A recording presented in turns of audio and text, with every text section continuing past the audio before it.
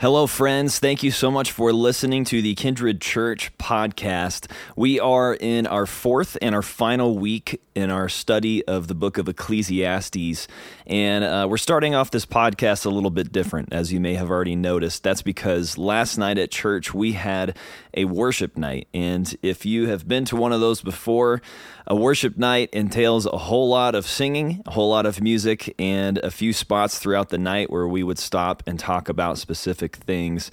And so as opposed to us posting nothing from last night, we still wanted to share those little moments where we did speak. So I'm going to kick it to Zach here in just a second. But while I have you here, I would love to point you to a page on our website. So at the end of this podcast, you'll hear Zach talk about ways that you can connect at Kindred Church. And this is so important to us because we really believe that we belong to God and we belong to each other. And so if you're listening to this, there are chances that you may not be able to connect in certain ways that you may want, whether that is attending church in person or groups or whatever that may look like. And so we want to provide you the opportunity to be able to do that. The best place to connect is on our website at kindredchurch.co/connect. So one more time, that's kindredchurch.co/connect.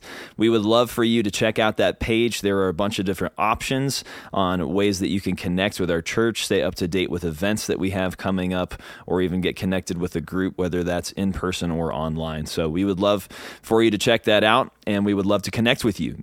So without further ado, I'm going to kick it to Zach, and he's going to start off our podcast by leading us through communion. We wanted to start tonight with communion for a different reason, and there's a lot of good reasons, but I want to talk about it this way tonight. In Ecclesiastes, one of the big themes, Tom and I will talk about this tonight, is the teacher, the writer of the book, says that everything is meaningless, right? And he says, there's a chasing after the wind. We try to grab things that we can never get a hold of. And so as I've been reflecting on communion, I've been thinking about how Jesus makes things meaningful, right? He gives us reasons to continue to go after good things and to continue to live this life. He makes our lives meaningful. And so communion itself, originally, when Jesus broke bread with his disciples, it was a celebration of Passover. It was a celebration for the Jewish people of the fact that they were freed from slavery and they could live life in a brand new way. So Jesus actually was pulling that back up and recalling that for his followers, saying, the real freedom that you've wanted and the real place that you want to be is going to come through my death and resurrection. And so he told his disciples, this is Paul kind of talking about it later in 1 Corinthians. Paul says, for I received from the Lord what I also delivered to you, that the Lord Jesus, on the night that he was betrayed, took bread. And when he had given thanks, he broke it. And he said, this is my body, which is for you. Do this in remembrance of me. In the same way, he took the cup after supper, saying, this cup is the new covenant, this new agreement that's sealed in my blood. Do this as often as you drink it in remembrance of me. And then Paul says, for as often as you eat this bread and drink this cup, you proclaim the Lord's death until he comes.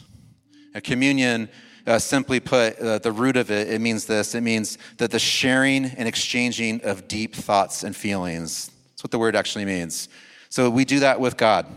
We exchange those thoughts and feelings with him, the deepest desires, the hardest parts of our lives, the things that we wish were different, right? We give him our sin and he gives us forgiveness, but it's also done together.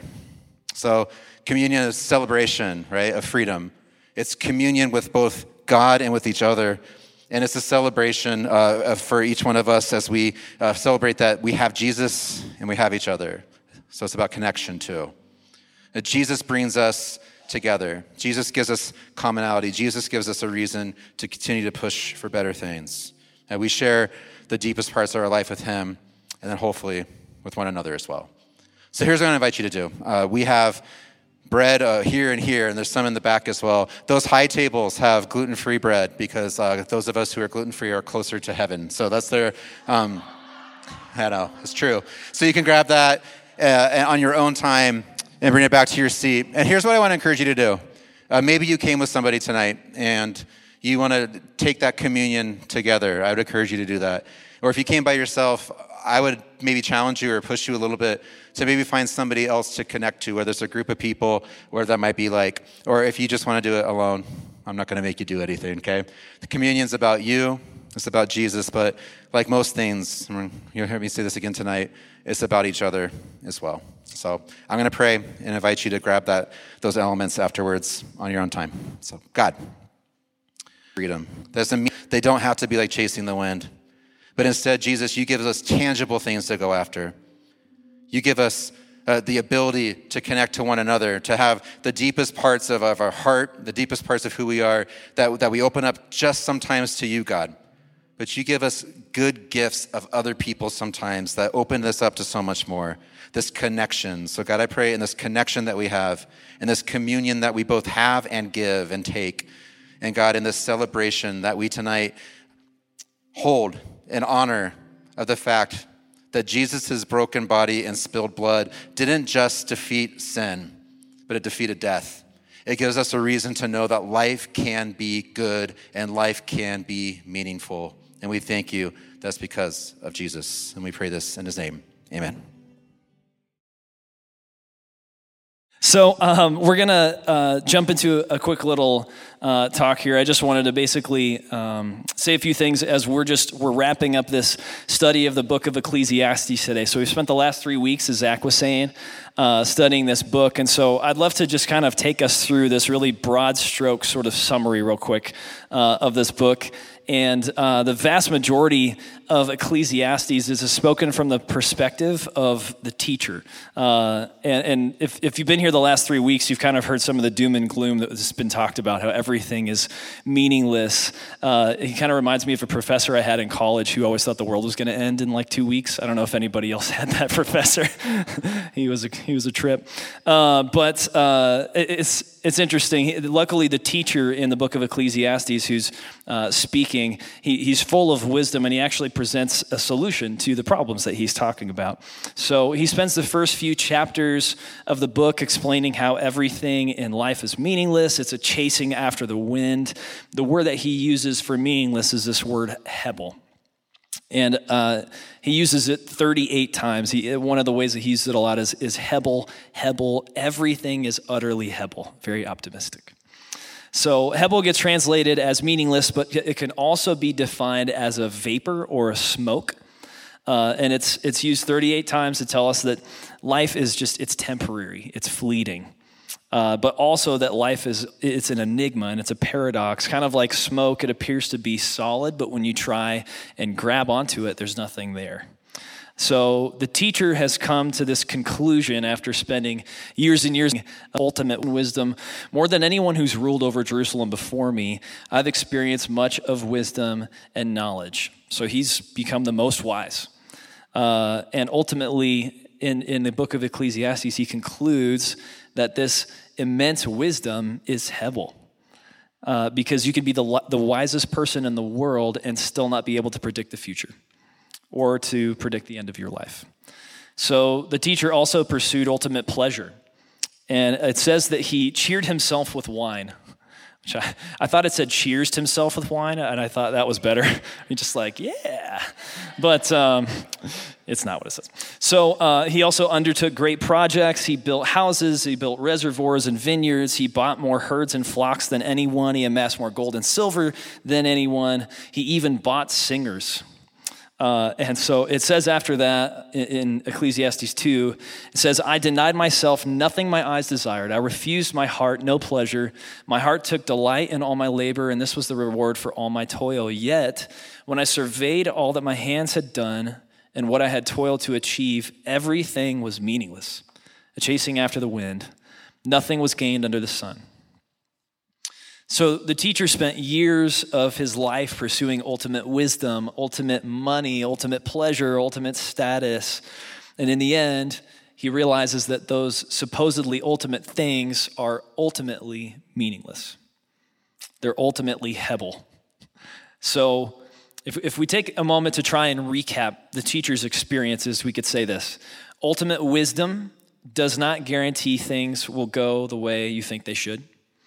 Ultimate wealth does not guarantee you'll always have it, or that those you leave it to will use it wisely and appreciate it.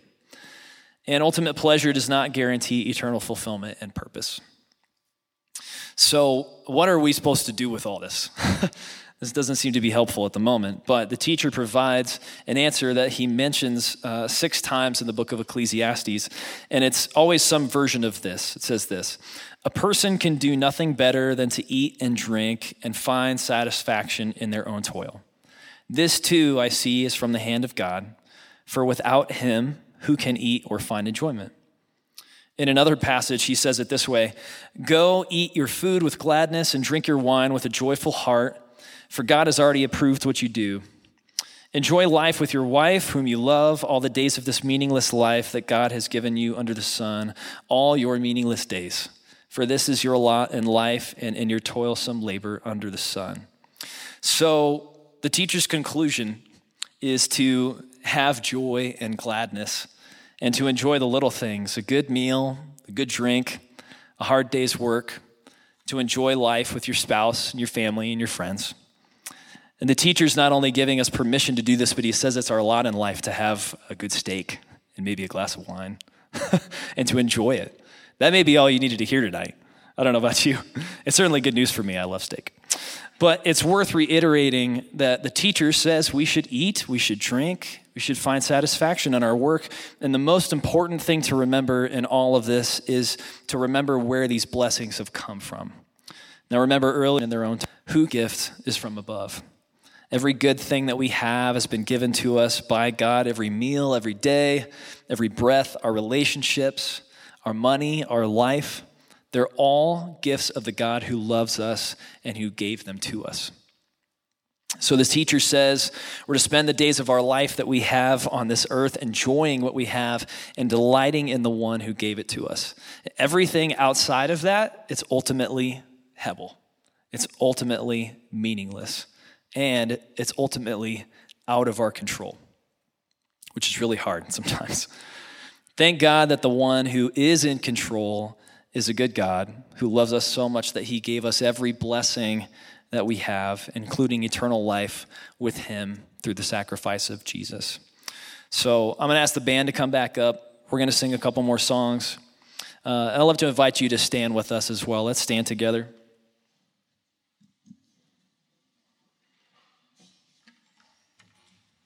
And let's pray. Heavenly Father, we thank you for the gift of life and the blessings that you have given us. And God, we just ask you, we ask that you instill this wisdom from the book of Ecclesiastes into our hearts and into our minds. And we pray that we be able to find satisfaction and joy in the little things in our lives. And when it comes to the big things, God, that you would just gently remind us that you are the one that's in control and not us. We're so thankful that you are the one that is in control because you're the one who's ultimately good. You're the one who has the power to turn bad things into good, to make graves into gardens, and shame into glory. And so we praise you for who you are and what you've done for us. It's in Jesus' name we pray. Amen. For this last portion of our podcast, Zach is going to be walking us through this exercise that we did as a church together, and it involves writing out some answers on this sheet of paper. And so we wanted to make that file available to you in case you wanted to also do this at home or wherever you are listening from. So you can find that file at kindredchurch.co/3strands, and 3 is spelled out. So it's kindredchurch.co/THREE strands. And we would love for you to download that file there and to follow along. Kindred, this last month, as we've continued to look at this letter, or this book of Ecclesiastes written by the teacher, we've explored these big concepts, and I found them sometimes encouraging, sometimes challenging. But tonight, I want to wrap up our kind of last words of Ecclesiastes by looking one more time at a famous passage that we briefly looked at last week. Probably one of the most known passages in Ecclesiastes. It's one about God being a good father, God giving us gifts that supplement our lives and make them better. And it's from chapter 4. It says this: 2 are better than 1 because they have a good return for their labor. If either of them falls down, one can help the other up. But pity anyone who falls and has no one to help them up. Also, if two lie down together, they will keep warm. But how can one keep warm alone? Though one may be overpowered, two can defend themselves. A cord of 3 strands is not quickly broken. And I mentioned this last week, but a lot of times we hear this verse used like in a wedding ceremony, and it's a great illustration for a wedding ceremony, but it's not actually the original intent of the passage. Just like 1 Corinthians 13, the famous passage on love, has been used in weddings so much that sometimes we associate it that way. It actually has so much more to say than just that. This passage in Ecclesiastes is talking about our lives, every single one of us, what it looks like when we put God at the center of it and build around that. It's teaching us this illustration of really the everyday. Like when we believe this thing that we say around here a lot, that we belong to God and we belong to each other, this cord of 3 strands is kind of the illustration that pops out. You know, you guys have this sheet that Tommy made that you should all have. If you don't have one next to you or close to you, we'll get you one. You can throw your hand up and somebody will get you one.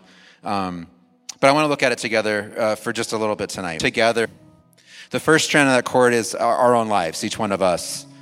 The fact that God has made each one of us, created each one of us with something really significant and specific in mind. One of the scriptures on your card is from Ephesians 2:10. It says, "For we are God's handiwork." Another word that gets translated there is masterpiece. We are the best work of God, created in Christ Jesus to do good works, which God prepared for us in advance. And that's kind of the story of how good God is. It's a small snippet of one of the ways that we can talk about how he's made our life pointed a certain way for a reason. So when life is difficult or times are tough, we can remember that the fullness of Jesus, every single thing that Jesus is, God in the body of a man who never sinned, who lived a perfect life, who defeated sin and death, all of that fullness resides in us. We are his. And God himself is the center strand. He's the center strand, and there's a really great verse on here about how we can abide in him and he abides in us, but I want to talk about it this way. God is the center strand as God the Father, and as God the Son, and as God the Holy Spirit. He's all of those things. God gives us life. He breathes his spirit into dust and forms us. He creates each one of us. Jesus, as God, defeats sin, and more than that, he defeats death by resurrecting from the grave. He gives each one of us a chance to do the same, to put all of our death and all of our sin on him and to walk in fullness alongside Jesus. That's all it means to be a Christian, right? And then God, the Father, the Son, and God as the Holy Spirit, he animates us. He gives us gifts. At one point, the Bible in Acts, it says we live and move and have our being in him. But this last strand is one that we call tonight others. And this strand is one that is about the people you surround yourself with. Who's in your life? Who builds you up? Who makes you better? And this can be, honestly, the difficult one. Right? In some seasons, it can be nearly impossible. I don't know about for all of you, but for me, I've had a few seasons of my life that were lonely and felt like they were never going a different direction and that I wasn't ever going to figure it out. Some of you maybe even sit in one of those seasons now. And so it can be difficult. It can be hard to try to find something that changes it. Forcing friendships doesn't work out. Forcing community never seems to be the thing. And so we start trying to figure out what's it look like to find this absence of connection. And it can be so detrimental to us when we have it. I read somebody say recently that in this time we live in, we feel like we're more connected than ever because of social media and TV and, whatever that may be. But instead we live in one of the loneliest ages that there is because real connection, true connection is often absent. The truth is this, as believers, as followers of Jesus, we really do believe that we belong to each other. It's one of the most important things to us here at Kindred. And I believe this, that the Christian faith is a communal one. Just like we talked about at the top of service in communion, that this life was meant to be lived together. The covenant, the new covenant that we celebrate at communion is a covenant that was given to a people, to us, not to individuals. So living it out alone is not the way it was intended to be. So as we thought about this week, and Tommy and Jen and I talked about it and prayed about it, take stock and walk and what that looks like in your life. And the first one is simply this. What does community look like for you? What do other people around you that make you better, that push you towards good things instead of bad things, that encourage you? What does that look like in your life right now? I want to invite you to take a few seconds and jot an answer down. This is just for you. This card is going home with you. I'm not collecting them or giving them to the government or anything like that. So this is just for you. What's it look like currently for you? I know some of you are still writing, but as we kind of move forward and you complete that thought for yourself, the second little area there, it asks simply this: what would it look like ideally for you in this time of your life? And some of you, it's going to match up. It's going to be the same answer in both of those, and that's a really good thing. But for a lot of us in here, we're going to recognize what we're missing, what the thing is that we really want, that we wish was in our life. So go ahead and take some time to finish that first, and also to fill out that second. What would a perfect community, what would a great others look like for you right now? And that last little part there, finally, it asks, what's an actionable step that you could take to change that gap or that difference? Or if they're the same, what's an actionable step you can take to make sure it remains? And what can be done about this thing? And so we have a suggestion tonight, because this is a difficult thing. You can't make community. You can't force it. You can just try to set it up. And so one of the things that's important to us, and so the reason that we have quarterly events, the reason that we're going to go sit in the sun at the Rockies game, right? The reason that we went to the Bay a few weeks ago, the reason that we have the cornhole tournament where the wind made me lose. That was the only thing that could have been. But the reason we do that is just to give a chance for a really low-level time where you can meet somebody, and maybe they won't become your best friend right away, you know? Even the stepbrothers took a little bit of time to be best friends. It takes some time. But to give you a chance to meet somebody, to be around other people. And maybe that's the only time you will, and that's okay too.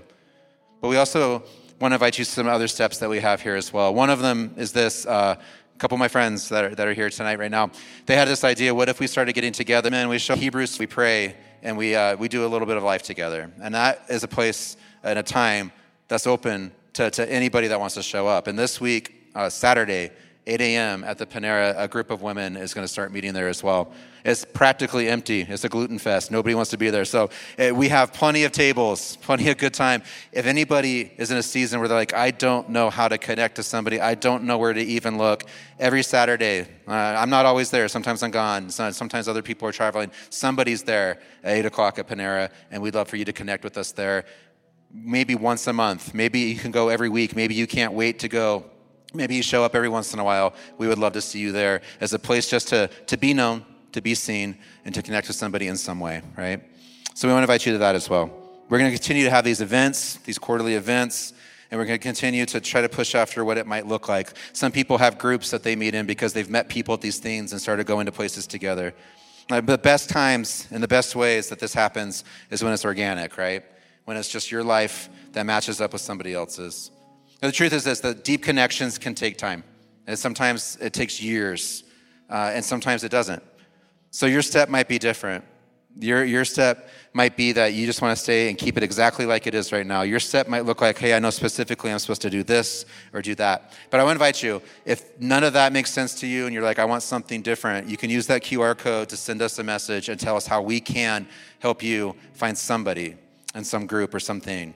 Because the reason that we're doing this at all, we're not getting rich and famous and buying boats, right? We're doing this because we really believe in this idea that we can have a community that talks about belonging to one another, and it's really, really important to us. We want to help. We want to make sure that everyone has that opportunity. So I'm going to pray. This card, again, is for you. Stick it in your Bible. Throw it in the trash on the way out if you want to. But I hope that you took something from it tonight as we close the chapter of Ecclesiastes and move to some new stuff. So let's stand and pray, and we're going to finish off the night together with a little bit more worship. God, I thank you, and God, I pray that as we each build our cord, this 3 strands of ourselves and you and others, God, I pray that we would build a strong cord, that we would build one that is woven together with the right materials in the right way so that it does resist breaking. God, I pray that we would enter your care, that we'd allow you to be right there with us to help us find out what it really means to say we belong to you and that we belong to each other. And God, I pray these things in the name of Jesus. Amen.